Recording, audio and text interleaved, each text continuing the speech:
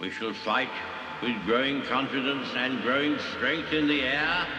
We shall fight on the beaches. We shall fight on the landing grounds.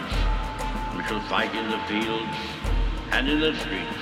We shall never surrender until, in God's good time, the new world, with all its power and might, steps forth to the rescue and the liberation of people. In times of universal deceit, truth is the only rebellion left.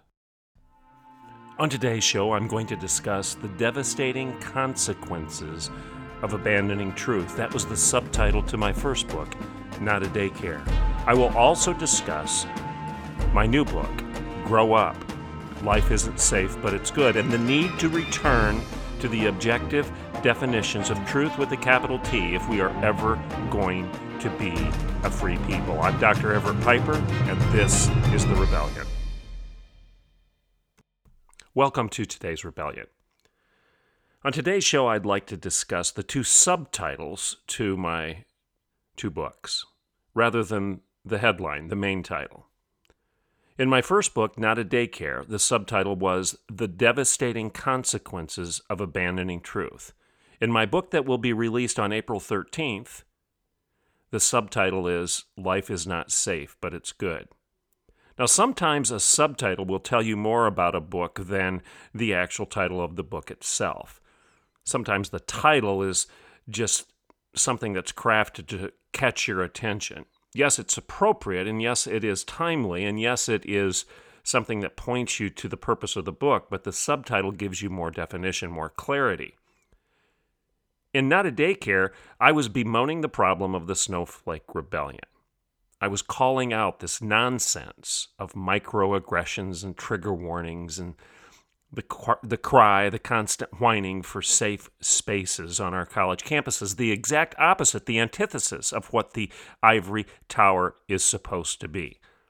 As you've heard me say over and over again, education is supposed to be about pursuing truth, not protecting your opinions. It's about facts, not feelings. And what we've created in our culture today goes back to the podium and the pulpit, to the teacher and the preacher. Who's responsible for this mess that we're in right now? I would argue it's the preacher, it's the teacher, and it's the parent. We've taught a generation, we've taught multiple generations to think about their feelings more than think about the facts. We've taught one generation after another to whine and complain and cry for safe spaces. We've told them that we'll coddle you if you feel uncomfortable. We've told them that we're going to judge them by the color of their skin rather than the content of their character. We've told them all of this stuff. In classroom after classroom, we've taught them this. And unfortunately, many of our churches have imbibed the Kool-Aid also. They bought the lie about postmodern deconstruction and then reconstructing truth in their own image, rather than believing that truth is out there as an objective reality that doesn't change regardless of how they feel, and that their opinions really don't matter. As I've said before, that you go to college to get a degree in accounting or marketing or physics or pre-med or pre-vet or pre-dental. All of these disciplines imply some sort of objective reality, objective facts. You're supposed to learn something about those truths in those disciplines. You don't just go in and say, well, my opinion is 2 + 2 = 5. No, that doesn't matter what your opinion is. In fact, if you say that 2 + 2 = 5, you're delusional. You're wrong. You won't pass the test. But unfortunately, we live in a time where some people, many people, multitudes of people, corporate oligarchs and Washington, D.C. bureaucrats are offended by what I just said. And there's even a professor at a university in Boston who's claiming that 2 + 2 = 4 is nothing but trope, quote unquote, and the product of white privilege. That's where we are today. How did we get here? Well, That's what my first book, The Devastating Consequences of Abandoning Truth, not a daycare. Subtitled, what did I say at the beginning of the show? We're going to talk about the subtitles of my two books. Subtitled, The Devastating Consequences of Abandoning Truth. John Daniel Davidson has an excellent article in the Federalist.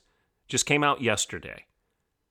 John Daniel Davidson in the Federalist. It's titled, Corporate Media and Leftist Corporations Are Living in Unreality. And this article is spot on. I won't read all of it to you, but I'm going to pull out a couple of his main points. He starts out by saying this: we are in a new era of news media, a clown world, where true things are decried as false, and false things are heralded as true. That's where we are. A male is a female is a male. We have CNN telling us that there's no way that you can assign sex and gender upon birth of a child. They just said that. They just said that you can't tell whether a newborn baby is objectively female or objectively male. What world do these people live in? Well, they live in a world of their own making. They live in a fantasy land. That's what John Daniel Davidson is saying. It's a new world where true things are decried as false and false things are heralded as true. It's the opposite of what Os Guinness told us in his book, A Time for Truth, where he said truth is true even if no one believes it, and falsehood is false even if everyone believes it. Truth is true, and that's just the end of it. You need to hear what Os Guinness is saying. And you also need to hear what John Daniel Davidson is saying in this article in the Federalists, where he says, once again, we are in a new era of news media, a clown world where true things are decried as false and false things are heralded as true. This mess that we're in right now is the result. It's the devastating consequences of abandoning truth. When truth no longer, truth with a capital T, when truth no longer is an objective fact, something out there that you try to find, understand, embrace, and own. You try to acquire more of it. That's the point of going off to college. That's the point of reading a book. That's the point of reading the newspaper. That's the point of Googling or searching for any story right now. If truth isn't the measuring rod, then you can't disagree with anything I've already said because there's no truthful basis for you to do so. If you're upset about what I'm saying right now, if you disagree with the things I'm contending right now, if you don't like what John Daniel Davidson said, if you want to challenge Os Guinness, if you don't like what the Bible says, if you think that the biblical standards for morality are wrong, you have no basis for doing any of that if you don't believe in truth, because nothing matters anymore other than personal opinion and power and politics. And doesn't that describe where we are right now? The devastating consequences of abandoning truth. That's the subtitle of my first book. Now, in the coming days, I'm going on the media circuit. I'm going on Fox and Friends. I'm going on the Glenn Beck Show. I'm doing the Huckabee Show. I'm going on Newsmax, etc. I'm doing multiple radio talk shows. Why? Because my new book, Grow Up, Life Isn't Safe, But It's Good, is being released on the 13th. I encourage all of you to consider buying a copy of it. Please do. And also remember that even if you don't buy a copy, you can go to Amazon.com and you can click on Grow Up, Everett Piper. Search Grow Up, Everett Piper. And then you can go to that site for that book, and you can buy a copy if you wish, or 2 or 3 or 4 or 5, and give them away as commencement gifts to every graduating senior in your church. Give them away to the parents of those graduates in your church. Consider using it as a study, as a book to study for your small groups. It's not just a book for younger people. It's a book for everybody. When I say grow up, I'm saying we all need to grow up. In fact, the Apostle Paul tells us that adults need to stop being too easily satisfied with milk, and they need to think about consuming some spiritual, intellectual, ideological meat. And that meat is truth. And the milk is just the soft stuff of feelings. So in the coming days, as I go about launching this book, please consider attending to it. But after we take a break, I'd like to talk about, yes, the subtitle for Not a Daycare, The Devastating Consequences of Abandoning Truth, John Daniel Davidson's article just a little bit further, and then I want to talk about a chapter out of Grow Up that I titled, You're Not Webster. Let's take a break and acknowledge our corporate sponsors, and when we get back, we'll deal with truth. Does it exist or doesn't it? Are definitions real? Or do we live in a clown world, a fantasy land, where we can just make it up as we go? I'm Dr. Everett Piper, and this is The Rebellion. We will be right back after a couple minutes. Welcome back to The Rebellion. So this article from John Daniel Davidson, again, The Federalist, titled, Corporate Media and Leftist Corporations Are Living in Unreality, a Clown World, where true things are decried as false and false things are heralded as true. The subject of his article is the fact that the media is spinning everything right now, and you can't believe what they say. His opening paragraph is this: if you follow the news, you know that something has changed. I'm not talking about media biased. The media has always been biased, sometimes in obvious and childlike ways, sometimes more subtly.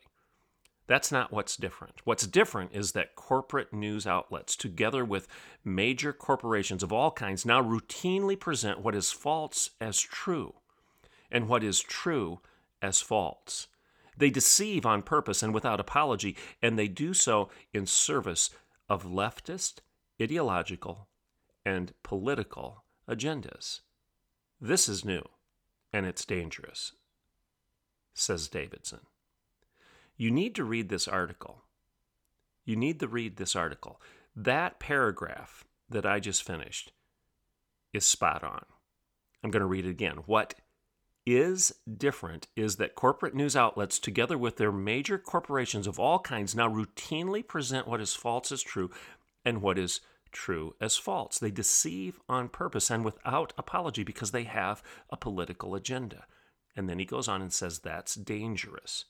He says examples of this new media unreality, this clown world, this fantasy land, are ubiquitous.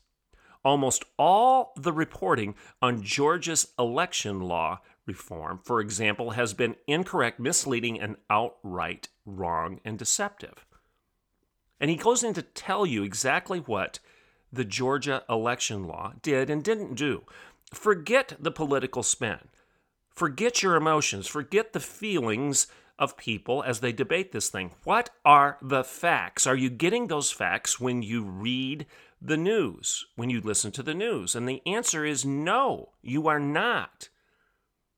He does cite the Heritage Foundation giving a simple, unemotional list of what the law actually does. You might want to go to the Heritage Foundation and check that out. That's not the point necessarily of today's show. What the point is when you abandon the truth as a reality, when evil is good and good is evil, when bitter is sweet and sweet is bitter, when up is down and down is up, when 2 + 2 = green, doesn't even equal a number any longer. 2 + 2 is green, it's purple, it's red. It doesn't even need to make sense any longer because it's your feeling that you're going to lay over the equation rather than the assumption that there's a factual answer. If we're at that point as a culture, everything comes unraveled. And as Davidson says, that is dangerous.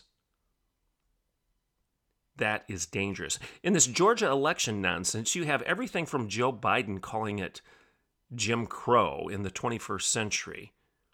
And then he went on to say that the law is sick and un-American. Why? See, those are all emotional statements. They're not factual statements. Why? Why is it Jim Crow in the 21st century? Why is it sick and un-American? What about this law falls into those categories? Nothing. Nothing.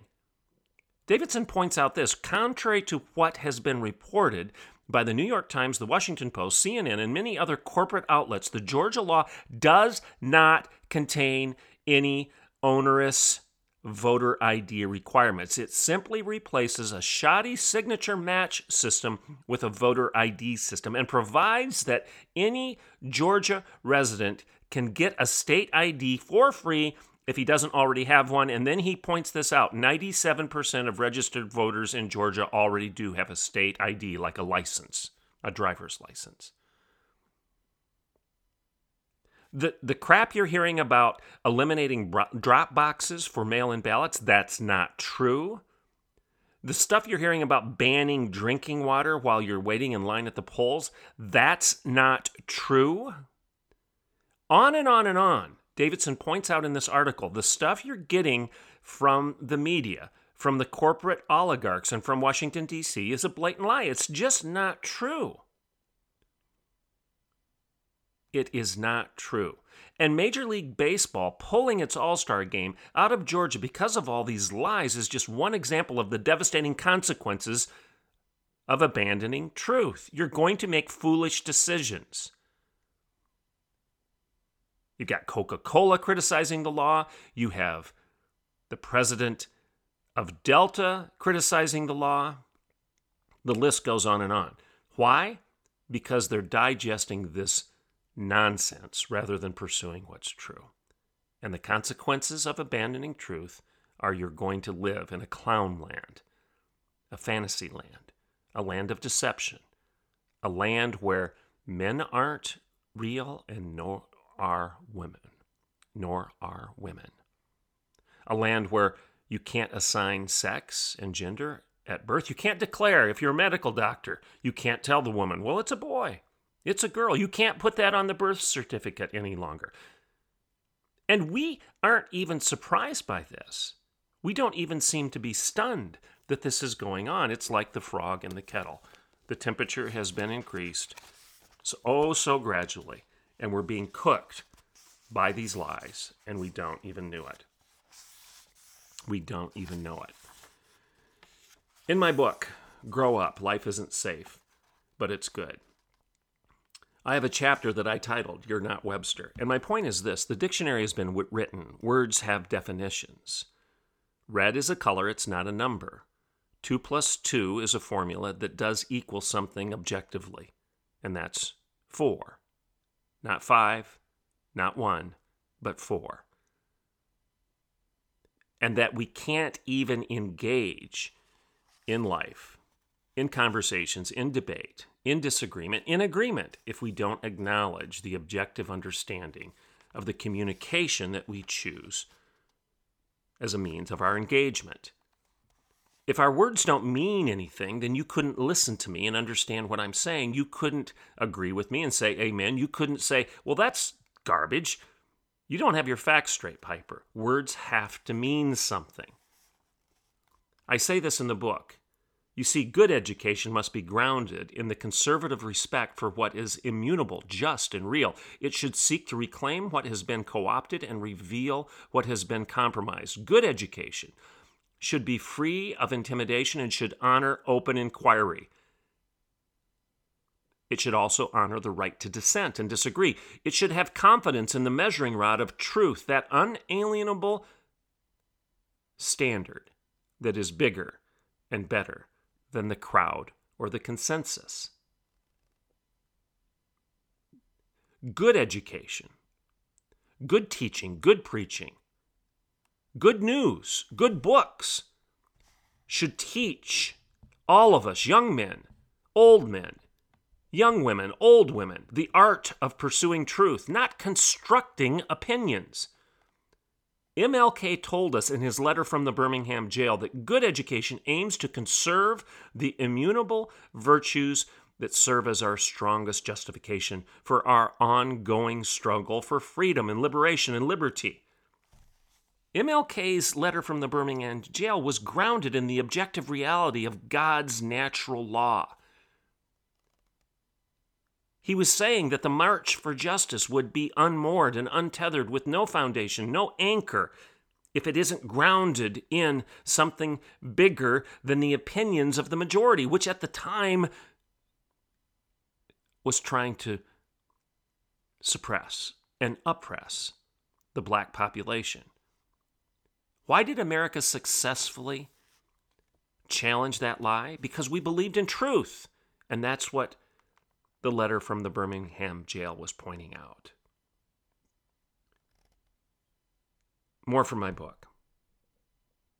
It seems that hardly a day goes by when the call for safe spaces and speech codes is not headline news. The countless stories show that colleges and universities today are more bastions of ideological fascism than bulwarks of free speech. Places where students and faculty are more passionate about restricting debate than they are about defending the freedom to disagree. The goal of the university, I say, and grow up, life isn't safe, but it's good, whether it be Berkeley or Brown, should be what is factual and not the newest fluid fad. Honesty demands that we boldly pursue time-tested truths that have been defended by reason, validated by experience, and confirmed by revelation. We will only find truth when we place our confidence in it and not ourselves. We only learn when we love truth enough to measure all ideas with a measuring rod outside of those things being measured, and we are willing to discard those ideas we find to be inferior. Those ideas that we find to be dishonest. This is a life that is good, not one that is safe. Grow up. Grow up. Maturity as a person, as a culture, is found in the truth. Let me suggest this.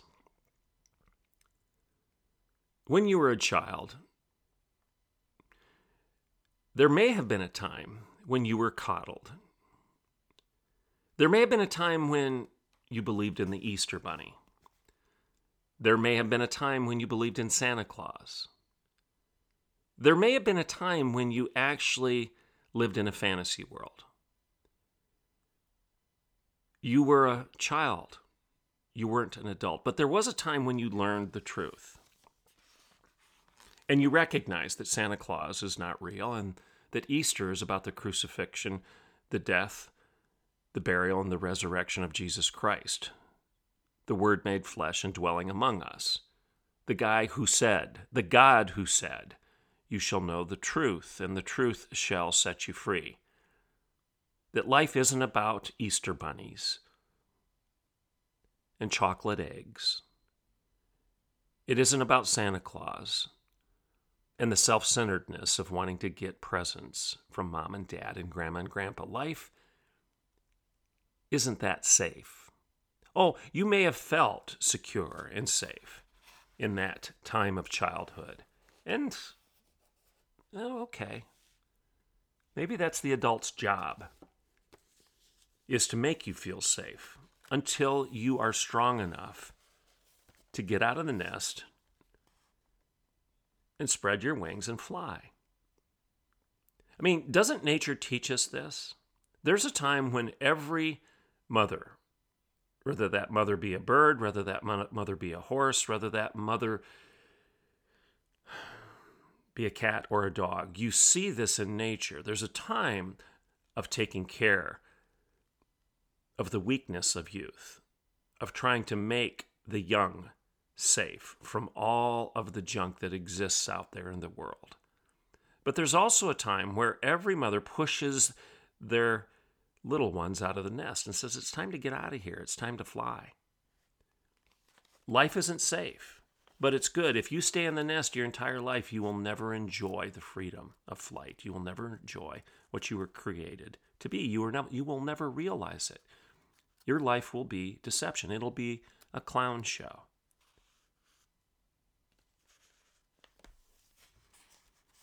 In Grow Up, Life Isn't Safe, But It's Good, I tell the story multiple times about how C.S. Lewis describes the great lion Aslan as being good, not safe.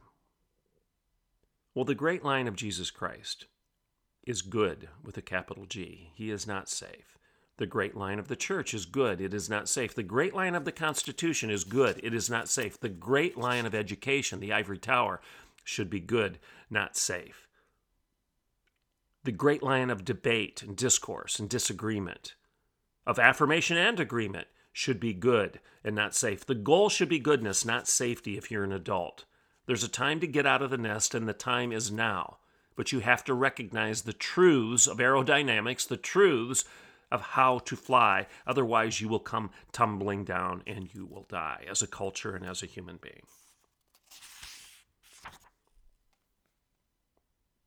We need to anchor our culture on the rock. Jesus tells us that if you build your house on sand, it will crumble. The sand is feelings. The rock is fact. Anchor your personal life as well as your country's life on the rock, those self-evident truths that are endowed to us by our Creator, and you will be free. If you don't, if you build it on moving targets and fairy tale definitions, the result will be collapse and failure. And this is the antithesis of maturing and living like an adult. This is perpetual adolescence. It is juvenile foolishness. I conclude this chapter with these words. Words have definitions.